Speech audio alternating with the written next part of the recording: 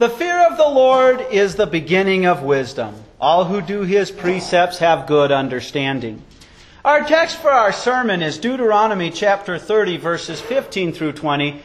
See now, today I've set before you life and prosperity, death and disaster. This is what I am commanding you today. Love the Lord your God, walk in His ways and keep His commandments, His statutes and His ordinances.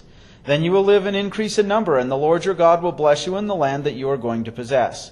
But if your heart turns away and you do not listen, and you are lured away, and you bow down to other gods and serve them, then I declare to you today that you will most certainly perish. You will not live a long life on the land that you are about to enter and possess by crossing over the Jordan. I call the heavens and the earth to witness against you today that I've set before you life and death, blessing and curse. Choose life, so that you and your descendants may live, by loving the Lord your God, by listening to His voice, and by clinging to Him, because that means life for you, and you will live a long life in your land that the Lord swore to give to your fathers, to Abraham, Isaac, and Jacob. This is the word of our Lord. Brothers and sisters in Christ, God had promised Abraham, Isaac, and Jacob that their descendants would become a nation through which the Savior would be born. They would inherit the region known to them as Canaan. They went down to Egypt as 12 brothers with their families, and 350 to 450 years later they'd been enslaved by the Egyptians, and they were a nation of millions. God leads them out. We're studying that in Bible study. He leads them out with 10 plagues. And he gets to the point where even though Pharaoh won't let him go, the Egyptians, through those plagues, finally say, "Please, go and take our gold with you." Pharaoh changes his mind. He chases after them. What are we to do? We're a helpless people. We don't even have an army. God parts the sea and they come through safely. And when Pharaoh comes through, God swallows up the largest army of the time. So they roam around the desert. Oh, we don't have enough meat. God provides miracle quail. Oh, we don't have bread. God provides manna, the miracle bread. We don't have water. God provides water. God takes them to Mount Sinai and He makes a covenant with them. And it's a different covenant than we have now. The deal was they will be faithful to God, and God would keep them as a sovereign nation. They would shine with the glory of the coming Savior. And He would protect them, and they would conquer the promised land, and He would bless them with abundant crops. All they have to do is be faithful to God, not chase after false gods. And of course, there's all those civil, ceremonial, moral laws they have to follow. They say it's a deal. Ironically, then Moses stays up on Mount Sinai too many days for their liking, and they turn around and break the deal by making the golden calves and worshiping them. God is a gracious God, brothers and sisters in Christ. He forgives them. They get to the doors of the promised land. It's time to begin the conquest. But they say, let's send out spies and see what this land is like. They send out 12 spies. 10 of them come back and say, oh, we're like grasshoppers in these people's eyes. You know, God who did all those plagues and took care of the largest army in our world, He couldn't possibly deliver us and give us this land. We're in trouble. Only 2 men, Joshua and Caleb, said, God is in control of everything. He's got this. But the people rebel again, and that's when God finally says enough. And in their particular case, all the adults in that generation would not be allowed to enter the promised land except for Joshua and Caleb. Well, we get to Deuteronomy, and it's that next generation. It's the children and the younger people. They're getting ready to begin the conquest. And Moses reiterates to them the covenant that their parents had made. This is their chance. They're not just stuck in this covenant. They can choose. Will they have God conquering for them and take that promised land? Or will they perish in the desert like their parents? So it's a different covenant than you and I have, brothers and sisters in Christ. You and I have the covenant of baptism, where God's done all the work. God has said, I've sealed my Holy Spirit in your heart so that you know that my Son is your Savior. He's done all the work. All you can do is reject it. That's it. He doesn't force you into it. And so today we will ask the question, which are you choosing? And to answer that question, just as Moses laid out the options to the people, we need to know our options. Now, Moses, throughout the book of Deuteronomy, has been laying out all the options that they have, all of the good things they'll get by staying as the Lord's chosen nation, or the bad things that'll come if they reject the Lord. And ultimately, he summarizes it into 4 categories. And that's where our text begins. He says, see, I've placed before you today. Now, he categorizes everything. So these words in Hebrew have the definite article, which doesn't get translated into English, but it would be the aforementioned life, the aforementioned good, the aforementioned death, and the aforementioned bad. Now, ironically, one more thing that doesn't translate into English very well. All of those are singular. They're categories, but one. Life, he says in the plural. The aforementioned lives. You see, we have life. Unbelievers have life. And some unbelievers seem to have a prosperous life by the worldly standard. But then there's the life of faith. When you have faith that God is your Savior, you are saved. The unbeliever is a walking zombie. What about the believer who rejects the Lord, chooses the ways of this world? Then they're a walking zombie with rotting, decaying flesh to God that stinks something awful. Yet God can still call them back into the faith. So it's not just material life. It's not just life with the clothing on our back. It's not just giving them rain. It's everything. It's the life that would be reflecting God's holy and life that is connected to, in their case, the coming Savior. With us, it's connected to the Savior who has come. That was good. God said, if you stay faithful to me, I will send the rains and your land will be prosperous. If you stay to my ceremonial laws of worship, you will know, one, that you are sinners, but you will know you have a gracious God who, by the blood of the coming Lamb, Jesus Christ, will forgive you. But then he mentions death and bad.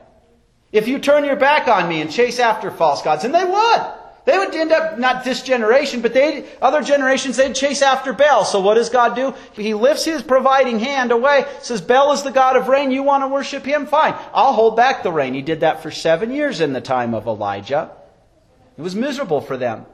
7,000 people who were believers lived in the northern kingdom during that time. And while they suffered the drought, God took care of them as well. And there would be bad that would happen with them. God would lift his hand of protection, allow other nations to come. So, for example, when the northern part of the nation, many generations later, was chasing after Baal, generation after generation, our gracious God, who's very patient, said, enough, the Assyrians are coming, you're done. He let them come straight to the gates of Jerusalem, because the people of Judah, the southern kingdom, were just as guilty, but then he sent them back. 150 years, but they still didn't learn their lesson, and God finally sent the Babylonians and destroyed, and the covenant was done. The Savior would still be born there, but the covenant was done. You and I have an everlasting covenant, and he tells us we have life in him. The option is eternal life in him, that means life in him now. And maybe we won't be the most prosperous by this world's ways, but we have the comfort of knowing the good, that if God allows something bad to happen in my life, I might think it's bad, but God's actually using it for my good and the good of my neighbor. And so Moses explains to them how he's laying out these 4 categories in verse 16. He says, by the fact that I'm commanding you today to love the Lord your God, to walk in his ways, to watch over his commands, his statutes and ordinances, so that you will live, and so that you will increase in number, and so that the Lord God will bless you in the land that you are entering in to take possession of. If they follow the covenants and do the things God has commanded, he's going to do the conquering for them, like in Jericho. And it's interesting, in all this he uses the singular, you singular. Is he talking to the collective nation of Israel, or each individual who then makes up the nation? I would say, yes, he's talking to both. If every one of them is faithful to the Lord, then the entire nation is faithful to the Lord. There will be times, for example, when they get to Ai, where a man doesn't do what God says. He says, all their treasures to be destroyed in this city's case. And a man hoards it up. And the nation suffers because of it. But then it's taken care of when it's revealed what's going on. Now, you can demand that somebody love you. And you can torture them and demand that they love you. They will never truly love you under those circumstances. The law says you have to love God and you have to love your neighbor. But all it can do is call when you're being unloving or when you're loving. The good news for you in that covenant of baptism is God demands that you love him, but he supplies that love by hearing the love he had for you, that he took on human flesh. And then through that very message, the Holy Spirit enters your heart either to create your faith or to continually strengthen your faith. Yes, His commands tell us His will, and obeying those don't save us, but if we quit obeying them, we're rejecting Him. We're rejecting salvation. Which are you choosing? Do you choose the life and good from God, or will you choose the lie that the devil gives us in this world with its, go after more material possessions, go after bigger houses, go after the things of this world, because the devil will lie to us. That's true death. But remaining in what God has given you in the salvation, that's true life. So know your options. Because in this world, choosing God often seems miserable. And yet, through the faith He gives us, we know that He's using those things for our good so that we don't reject Him. Which are you choosing? Know your options. Life that is in Him, or being a walking zombie who has headed to hell. Now we got to beware of the dangers, because I'm talking to the choir here, right? You are here because you have chosen life. But Moses was warning a generation that knew the Lord, and they were faithful, but he warns them of the dangers. In verse 17 he says, however, if your heart, and he says that singular again, if your heart were to turn away, and you were not hearing, and then you were to allow yourself to be led astray, and then you were to bow yourselves down to other gods, and then you were to serve them, then I have informed you guys, there he says it in the plural, that you will most certainly perish, and you will not make your days long upon the land that you are crossing over the Jordan in order to enter therein to take possession of it. Do you see it's kind of a slippery slope in verse 17, how it works out? The heart begins to turn away from God. Like a sheep out in the field that is being lured away by a false shepherd who's got some tempting looking grass in his hands. Come along, come along. Just keeps getting it to go a little further and a little further and a little further. It's turning away. What happens next? Then you're not hearing. And interesting, the Hebrew verb here used for hearing also means obeying. When you hear the Word of God, His Holy Spirit works to keep you strong and planted in it. First a person straying away, then they quit hearing the Word of God. We're not seeing them regularly coming to worship. It doesn't matter so much for them. And then you were allowed yourself to be led astray. And then you bow yourself down to other gods, and then you were to serve them. See the slippery slope? It happens gradually, but it happens. Now maybe you and I don't offer our children to be fried to death on altars to gods like Moloch. And maybe we don't bother with gods of rain like Baal. We have our false gods, don't we? We can let money and the material possessions it buy become important to us. We can let relationships with other human beings interfere with our relationship with God. But one way or the other, the greatest false god every human being in all history has ever been tempted to serve is our own self. We are selfish by our sinful nature, brothers and sisters in Christ. When we get angry with God, when we start telling God how to be God and things He should do as God, guess which God we're bowing down to and worshiping? There's a danger there. When we get caught up in ourselves. When we know God and His love is in our heart, the love for the neighbor now means God has served me by saving me, and now I love to serve my neighbor because it shows them God's love. And it also shows them my love. And it shows God, I love him and my neighbor. And so Moses says in verse 19, today I'm calling on the heavens and the earth to testify against you guys. I've placed before you the lives and the death. And here instead of saying good and bad, he says the blessing and the curse, which is the same thing. And so make an informed decision for the lives so that you may live, you and your seed. Hebrew here he says seed. Kind of interesting. There's just a subtle hint there. I'm not saying it's a big hint. See, that's the same Hebrew word that's used when God tells Adam and Eve the seed of the woman will crush the serpent's head. Now he's talking about their descendants. And it's a reminder to the Christians, when we bring up our children in the Word, God makes a promise to us, and He did that when we have our children baptized. I'll keep them in the Word unless they fight very hard to reject it.